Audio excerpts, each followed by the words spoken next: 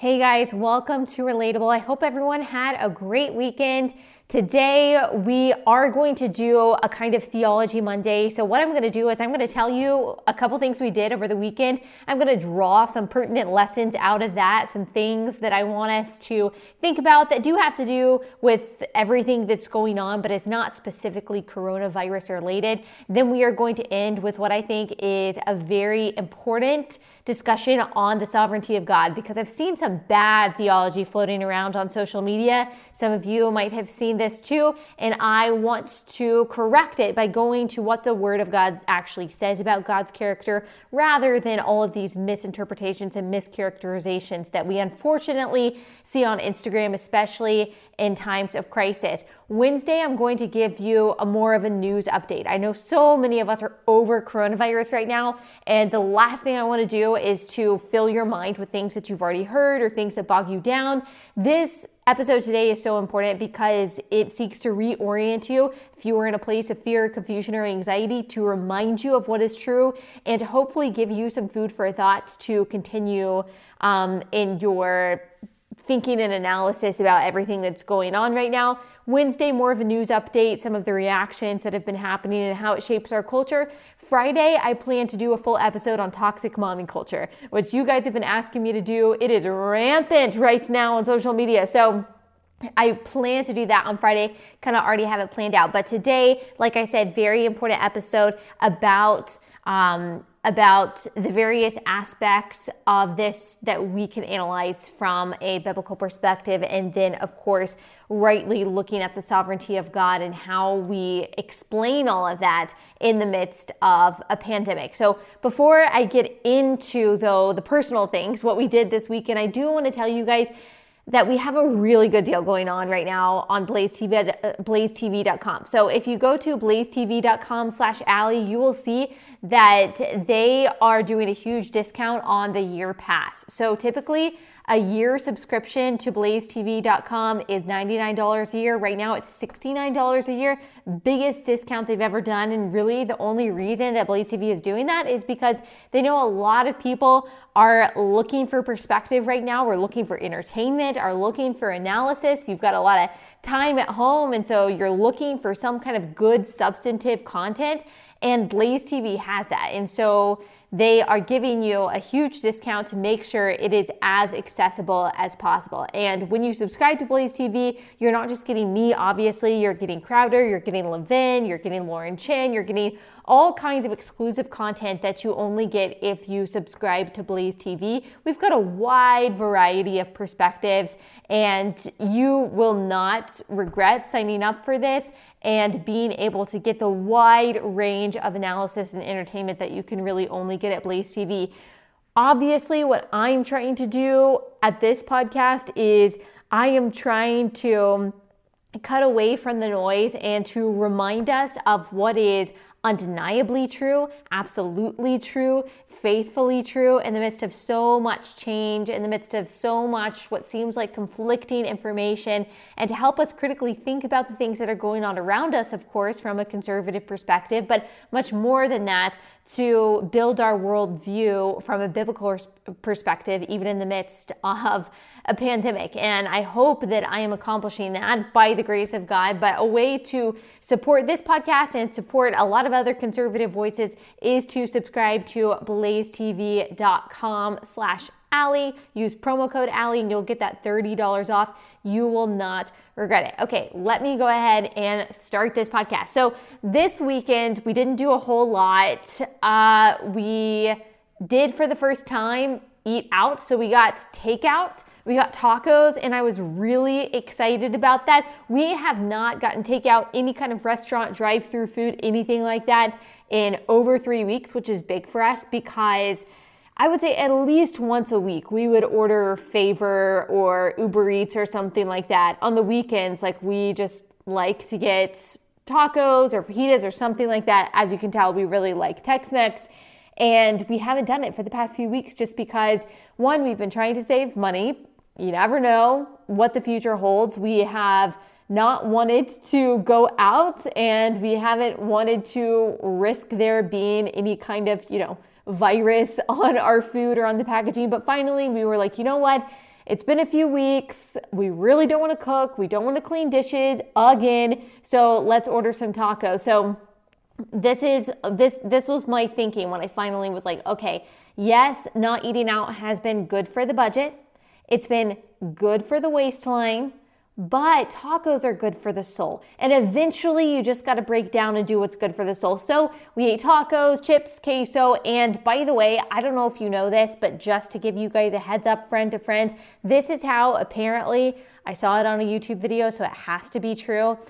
Apparently, how you sanitize everything when you get takeout is you get your food, you take it out of the packaging, you put it on plates, you throw all of the packaging away, and you either wear gloves or you wash your hands later, and then you put the food in the microwave. I don't know, you microwave it for 30 seconds, a minute, however long. I'm not really sure about that. Maybe you need to look that up. And then you take it out of the microwave and you make sure that you wash your hands, and then you sanitize where any of the packaging was. So that apparently is what you do to make sure that you don't get the Rona while you were supporting all of your favorite restaurants.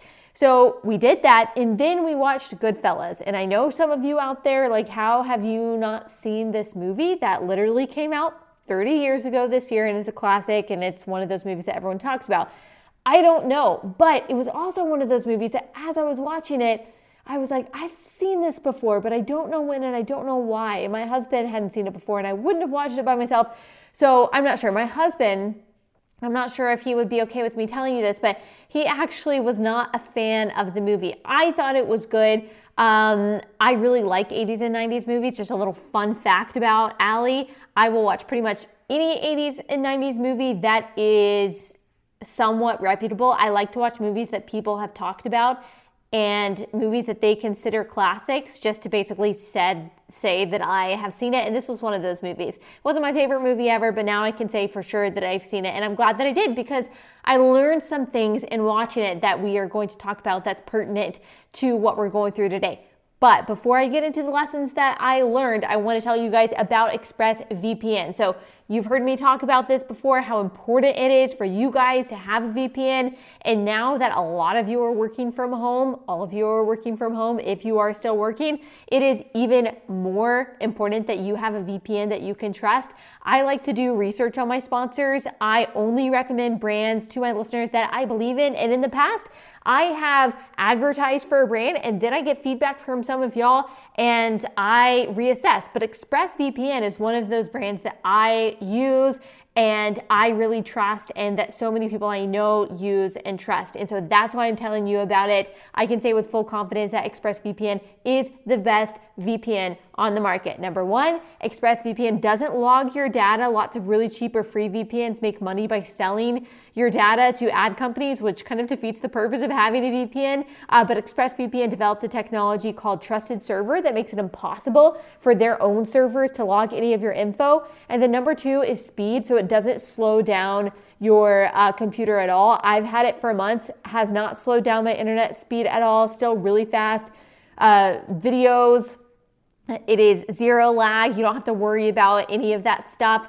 Something else that really sets ExpressVPN apart from other VPNs is how easy it is to use. You don't have to input a program or anything like that, which is great because I'm a little technologically challenged.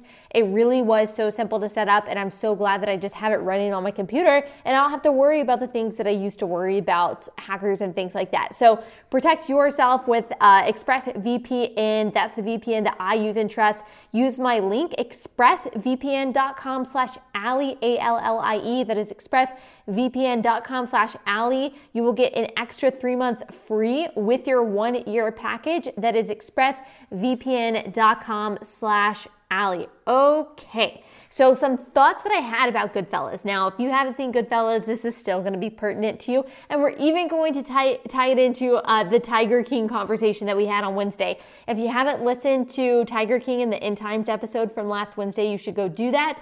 This is kind of building on that conversation a little bit. So if you've watched Goodfellas, if you've watched The Sopranos, any of these mobster movies, you know that the common characteristic in all of these characters in these movies is ego. Every decision they make is based on their ego. They want to be seen as loyal or industrious or cunning, but ultimately their ego is what is driving them. Their ego overtakes all other qualities that they might be striving for, always leads to their demise in some way. Every single character in every single mobster movie or TV show, this is true of.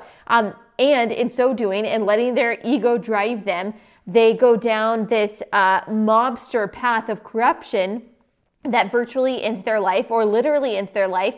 And all of the people that are left in their wake are just collateral damage. That's true of Tiger King. I mean, it's like a redneck mob. What Tiger King and these zookeepers or these wildlife collectors are in, it is like a redneck mob, and they are doing the same thing that Tony Soprano, the people in Goodfellas did. They are letting their ego drive their lives and drive what they do, and in the end is not just corruption, but their own demise. Now, most of us, I'm going to go so far as to say all of us are not mobsters. We are not weaving some complicated web of extortion. If I do have a mobster listening to this podcast, you're not in my target demographic, but I'm really glad that you're here. But many of us are, in our own seemingly innocuous ways, inflating our own egos at the expense of our own good and the good of those around us. And that's what I was thinking when I was watching Goodfellas, just how ego is constantly looking to be seen, constantly defensive, constantly be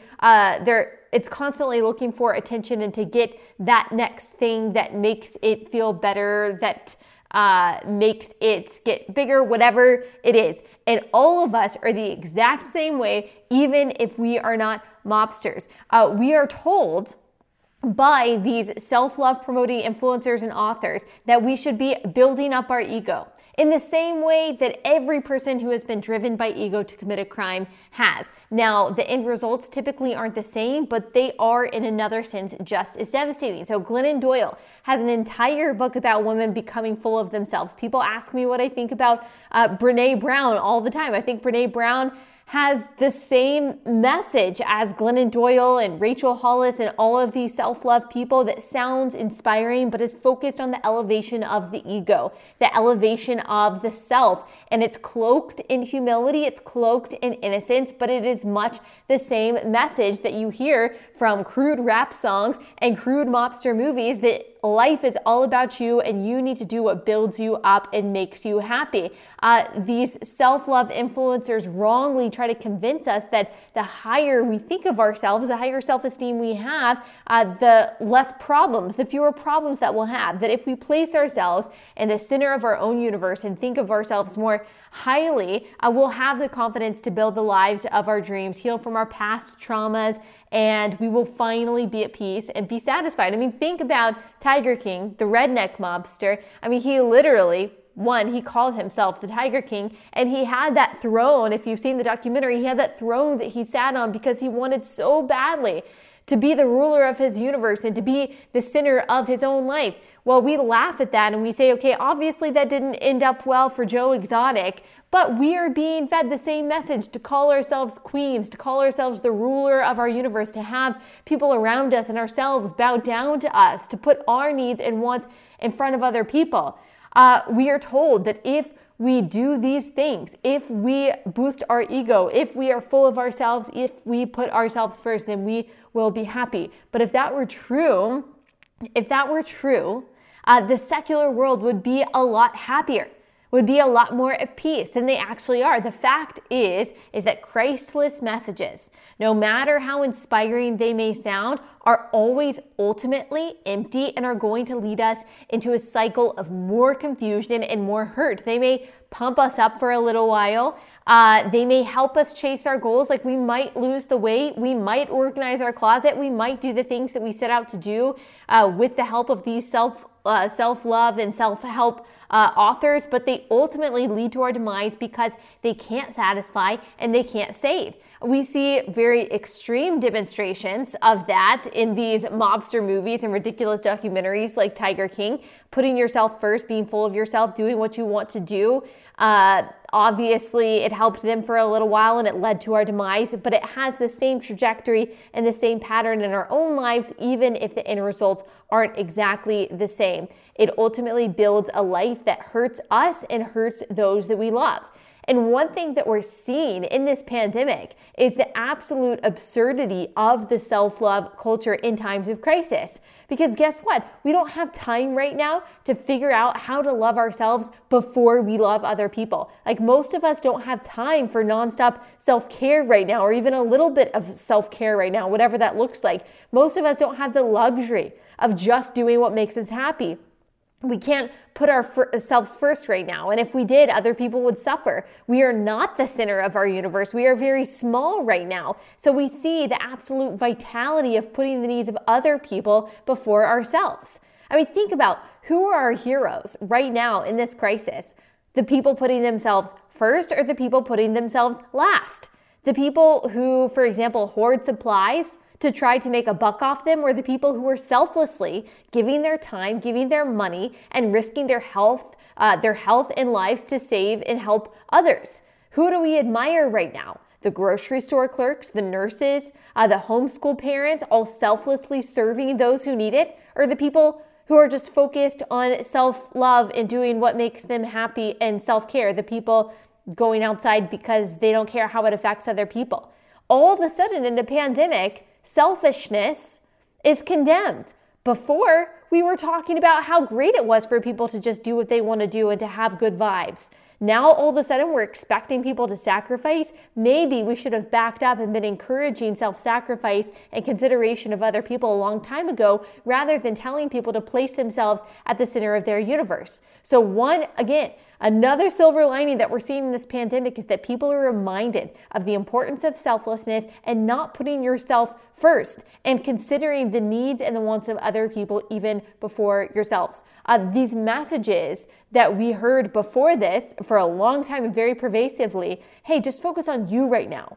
Cut all the toxic people out of your life, all the people that are burdensome. Just do what makes you happy. All of those right now sound really tone deaf, don't they? Like they sound really vapid. That's because they are, not just now, but all the time. Because they are messages that do not deliver on their promise.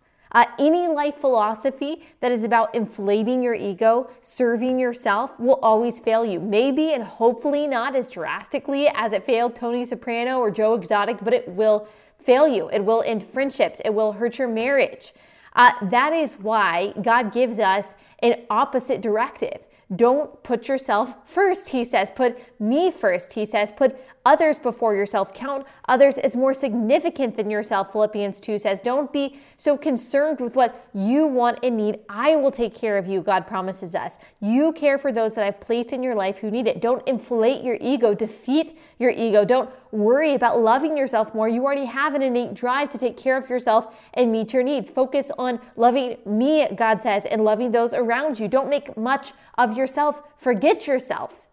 What the world needs right now, contrary to what Glennon Doyle's new book says, is not women who are full of themselves, but women and men who forget themselves, who are on the front line of this pandemic, characterized not by self-love and self-esteem, but self-forgetfulness. Christians are called to self-forgetfulness, not self-obsession, not self-fulfillment, not self-deprecation or self-loathing, but self-forgetfulness. There are two quotes that I've just put together to read together from C.S. Lewis's Mere Christianity that I think work well with what we're saying. According to Christian teachers, the essential vice, the utmost evil, is pride. Unchastity, anger, greed, drunkenness, and all that are mere flea bites in comparison. It was through pride that the devil became the devil. Pride leads to every other vice. It is the complete anti-God state of mind. The Christians are right. It is pride which has been the chief cause of misery in every nation and every family since the world began. And man, that is so true in all of our lives. Like, think about every fight that you've gotten in.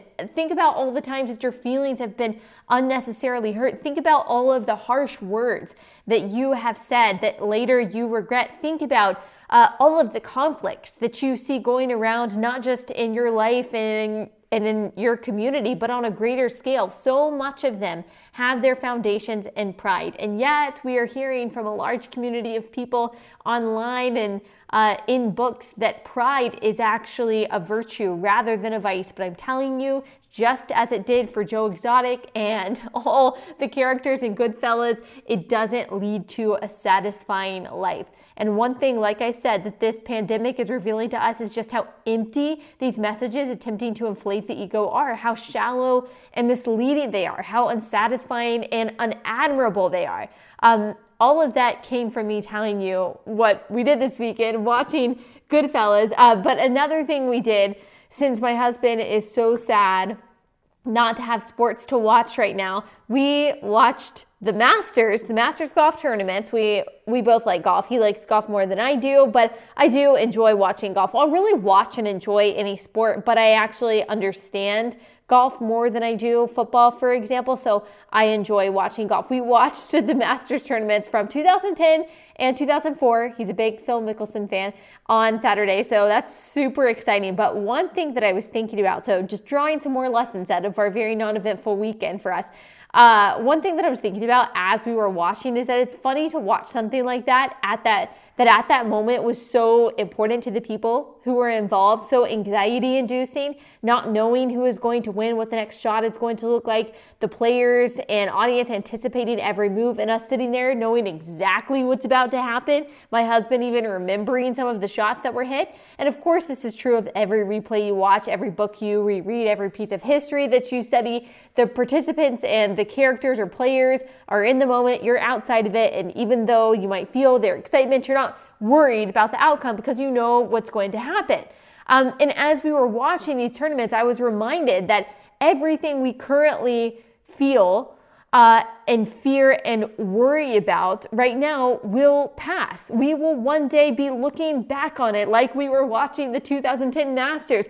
We will someday get on the other side of this and say, I had no idea what was going on, but looking back from the outside, I can see that it worked out. Maybe not how we wanted it to, maybe not as easily or as quickly as we would have liked, but this will end. This is just a season. I know it feels indefinite, and honestly, I don't know how long it's going to last. We keep getting conflicting reports. I don't know what this quarantine is going to look like or what the result's going to be or what troubles we have ahead, but it's not going to last forever. The phrase that you have heard people say a dozen times a week, it seems like, on the news and on social media, this too shall pass, is true.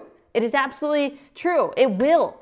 But we as Christians don't just take comfort in the fact that time is passing, that one day we will look back on this and be able to read the shots and know who's going to win, to go along with our analogy.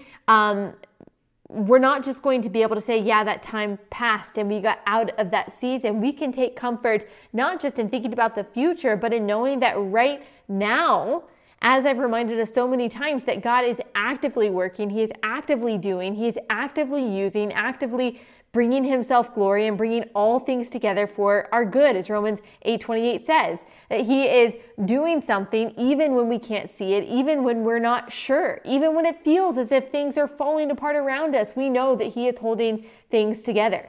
And just like we weren't anxious when we were watching the Masters, God is not anxious watching this unfold because He is outside of it. He knows what's going to happen. And even more than that, He is in control of all of it. And I want to get into a note on how people are avoiding that fact, that people are avoiding God's control and they are spinning it into a theological misconception that has a lot of dangerous implications. But before I get into that, I do want to tell you guys about Hydrant. So top performers in business and sports, they usually attribute their success to their morning routine, waking up early, eating a good breakfast, working out, whatever it is. But not everyone has time to do all of that. One thing I know for sure is really important to do every morning is to make sure that you are hydrated, and the company Hydrant makes sure that is possible. I don't know if you knew, but 75% of us are walking around every day chronically dehydrated. We have headaches, energy slumps, poor focus, but it doesn't have to be that way. So if you want to kick the coffee habit, but you're worried about your energy levels, if you want to avoid that morning or afternoon sluggishness, you need to make sure that you are hydrated. So Hydrant creates a flavored electrolyte package you mix directly into your water to make hydrating your body easy and delicious. Has 4 essential electrolytes your body needs: sodium, potassium, magnesium, and zinc, to make sure that you hydrate quickly and stay hydrated all day. Backed by research, there are no synthetic colors or artificial sweeteners. Formula is vegan, so you can choose between 3 different flavors or a variety pack. They're all vegan, no artificial anything. You don't have to worry about that.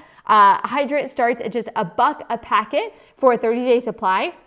You can save even more with a monthly subscription, and for 25% off your first order, go to drinkhydrant.com, enter promo code ALLIE, A-L-L-I-E. That's drinkhydrant.com, promo code ALLIE for 25% off your first order. This is a really good habit to get in right now. As you are stuck at home, make sure that you are hydrated. You are staying as healthy as possible. So drinkhydrant.com, 25% off your first order, promo code ALLIE. Okay. So right now, as we've talked about, it's a time that is ripe for conspiracy theories and false prophecies, neither of which glorify the Lord. But they're also an opportunity, these crazy, chaotic times, for bad theology in general. I have seen a refrain that I see almost every time terror strikes or we get into some kind of bad situation. And it is, don't blame God for this. This is not God's fault. I saw a meme that was created, I assume, by an atheist, that it was funny from their perspective. I mean, I kind of laughed, even though it's terribly blasphemous, but it was a picture of Jesus looking at the earth, and it said, "Here's some coronavirus. I love you so much, LOL." Obviously making fun of the idea that, we serve a good God. Why would a good God send coronavirus? And there were a lot of well-meaning Christians in the comments saying, no, this isn't God's fault. This is not his will.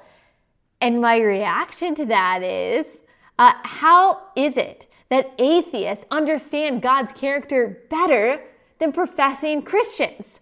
God does not need you to let him off the hook. God doesn't need to be excused or justified or covered for or explained. He doesn't need to be made simpler for the unbeliever. He doesn't need to be more accommodating to the atheist. He doesn't need to be made softer for the agnostic. He is sovereign. He is in control. If not even a sparrow falls out of the sky without his permission, which is what the Bible says, then you can bet a pandemic doesn't escape his will either. There are things that God actively causes, and then there are things that God permits, but there is nothing that God does not have the power to stop. What is far more terrifying to me than a God who is in complete control is a God who is not. I would rather have a completely sovereign God who I don't understand than a limited, weak God who fits nicely inside my own mental box. I don't want to worship a powerless God. I don't want to bow down to a God who's limited by my own comprehension or who follows my self-contrived dictates of what's good and what's bad. I want to worship the God of Isaiah 55, whose ways are not my ways, whose thoughts are not my thoughts. Let's read that. Isaiah 55, 8 through 10. For my thoughts are not your thoughts, neither are your ways my ways, declares the Lord. For as the heavens are higher than the earth, so are my ways higher than your ways, and my thoughts than your thoughts. For as the rain and the snow come down from heaven, and do not return there, but water the earth, making it bring forth and sprout, giving seed to the sower and bread to the eater, so shall my word be that goes out from my mouth. It shall not return to me empty, but it shall accomplish that which I purpose and shall succeed in the thing for which I sent it. This is true of all God does and all God allows. Jeremiah 32:17 says, Ah, Lord God, it is you who have made the heavens and the earth by your great power and by your outstretched arm. Nothing is too hard for you. Job 42:2, one of my favorite verses. I know that you can do all things and that no purpose of yours can be thwarted. So we don't know whether God purposely sent this virus to call us to repentance, to display judgment, to show mercy to those he wanted to take out of the world, or whether he simply has allowed this virus to occur. But either way, it didn't just slip through the cracks. God didn't sit back and say, oh, I can't believe I allowed this to happen. I've said this a million times, and I'll probably say it a million more. God is not surprised. His power is not restrained. Our roles and our responsibilities might be suspended, but his aren't. We are quarantined, but God is not. We are contained, but God is not. He is not wondering if we are going to figure this out. He is not thrown off. He's not taken aback, and it doesn't matter whether or not a non-believer thinks God is a meaning for coronavirus. We know the truth, that beyond our finite, weak understanding, God is good. He is faithful, he is loving, he is compassionate, and he is totally and completely sovereign. I've said this many times to explain God's sovereignty, but it's important to, I think, understand the quandary that unbelievers think that we are in and that they are in. We have a hard time, all of us as humans, but especially non-believers, not starting from the premise of the Word of God being inerrant and God being true, have a hard time understanding how God can be these three things at the same time. So good, powerful, and seen. How can God be totally good, completely capable, and wholly aware of everything that's going on? The non-believer's contention is that God can only be two of these things. And the logic of that goes like this. If God is all good and all powerful, then he must not see all the bad that's going on, or else he'd do something about it. If God does see everything that goes on and he is good, he must not be all powerful. He must not be able to stop it, or else he would do something about the bad stuff. He would stop the bad stuff from happening. Or if God is all powerful and he does see everything, then he must not be good. Because if he were, he would stop these bad things from happening. So this is the quandary that non-believers pose, and unfortunately, professing Christians try to wiggle their way out of by diminishing one of these three attributes by saying it's not God's fault, which is diminishing the attribute of power. They are well-meaning Christians trying to square this circle, trying to fix this quandary by saying, okay, yes, God is good, God is all-knowing, but he's not responsible for the bad things that happen. Satan is the typical answer. But this is bad theology. Even atheists understand that this is bad theology. Satan does have power, but never outside of God's permission. We read that in Job. So we as Christians, we start with the premise that God is who he says he is, which is good, powerful, and all-knowing. And through that filter, we see all that happens, all that we don't understand will ultimately be for his glory and the good of those who love him, which is what the Bible says. Like he told Habakkuk, he is doing something that we would not believe if he told us. It is not our job to let God off the hook or to make him more chewable for atheists. Let the word of God stand. Let God's character stand. Don't downplay God. Don't water him down. Don't apologize for him. He is enough. He's the only being in the entire universe who can actually claim that. He is exactly who he says he is and no less. And he is exactly what he says we need and no less than that. And either you introduce people to this God in all his complexity and all his sovereignty, or you introduce them to a figment of your imagination, a weak wizard with limited power. I don't want to worship a weak wizard with limited power, do you? Because a God that is limited by our understanding of what he should and shouldn't do isn't a God that can save. The real biblical triune God can and will save. And the great news is that he won't allow evil to go unpunished. Just because evil happens under God's sovereign watch does not mean that he is ignoring it, that he likes it, that it pleases him. It might be all under his grand sovereign will, but it is not a part of his moral will. He does not desire it, and he will still punish it. Just because he allows and sometimes even causes pain doesn't mean that he does not care about it. On the contrary, God is a God of vengeance, and he will pay back evil what it is due. He will defeat the wicked forever. No act, no word of evil escapes his attention or his judgment. As Psalm 37, 12 through 15, I love Psalm 37. I highly encourage you to read it if you need comfort and reminder of who God is and what he will do. Psalm 37, 12 through 15 says this: "The wicked plots against the righteous and gnashes his teeth at him, but the Lord laughs at the wicked. For he sees that his day is coming. The wicked draw the sword and bend their bows to bring down the poor and needy, to slay those whose way is upright. Their sword shall enter their own heart, and their bows shall be broken. Romans 12:19 says, Beloved, never avenge yourselves, but leave it to the wrath of God. For it is written, Vengeance is mine. I will repay, says the Lord. So no evil will go unpaid for. God promises us that. And about our pain and all of the pain that Christians are enduring, Scripture says this, the Lord is near to the brokenhearted and saves the crushed in spirit, Psalm 34:18. And even beyond that, one day all sadness will be completely eradicated. Revelation 21:4 says, He will wipe away every tear from their eyes, and death shall be no more. Neither shall there be mourning, nor crying, nor pain anymore, for the former things have passed away. Yes, we have a sovereign God. We also have a redemptive God who is powerful enough right now to be in control of everything that's going on. That means he is powerful enough to save to the uttermost and to save ultimately. That is why we don't have to let God off the hook, because God, in all of his complexity and all of his character that we do not understand, doesn't need to be diminished. It's unnecessary.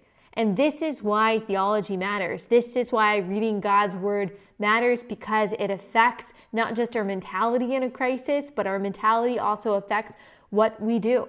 God doesn't want us to be afraid. He doesn't want us to be anxious. He doesn't want us to think that he is not in control. He is in control now and forever, and we can trust in that. Okay, that's my episode for today. I will be back here on Wednesday, and I will see you guys then.